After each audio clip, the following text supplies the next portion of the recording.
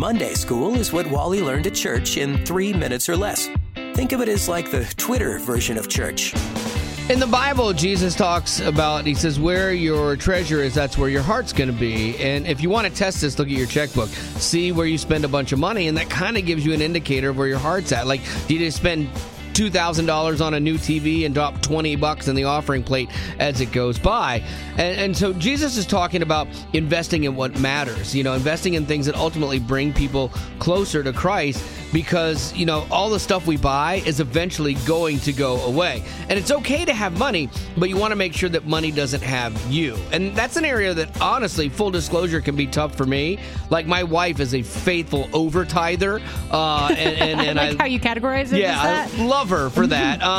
But I believe that we've been blessed because of her faithfulness. But she's gone in Florida right now taking care of her dad.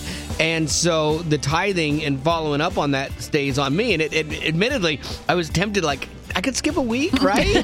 Because when I saw when she told me, I don't like to look at the money and what we have or don't have, and so when she told me what I had to write a check for, I about lost my mind. And so I'm like, okay, because I'm sure the church wasn't going to call me and go, hey Wally, hey, real quick, could you get your tithe in? Because if you don't, there's not going to be any coffee. We're going to have to shut down the kids thing, or maybe worship in the dark. That wasn't going to happen.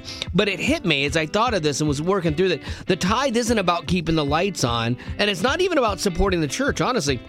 It's about being faithful, and I'm not giving to an institution, I'm giving to God, and it's about what happens, not what happens with the money, but what happens in me when I trust with God, when I trust God with something that can be a God in my life. And that was kind of a big thing for me. And so I, instead of begrudgingly writing the check, I happily wrote the check when I shifted my perspective a little bit, And that's such an important lesson to learn, especially as we head into our support drive this week. Starting tomorrow, we have just 64 hours to fund Your Way FM. It's a limited amount of time. We used to do this in 9 days. We cut it in half. And maybe for you love Way FM. It's the number one preset. It's all your family listens to. This might be the time to follow through and follow what God's put on your heart. And I hope that you'll do it for you. And again, man, God's been faithful to this ministry over the years, 30 plus years and stuff. And so the lights are going to stay on, but if you follow through because it was something that you felt God was putting on your heart, it's going to make a difference in your life. And that's what I'd love to see you experience, because it was a really cool thing for me this weekend. And you can do that right now at wayfm.com.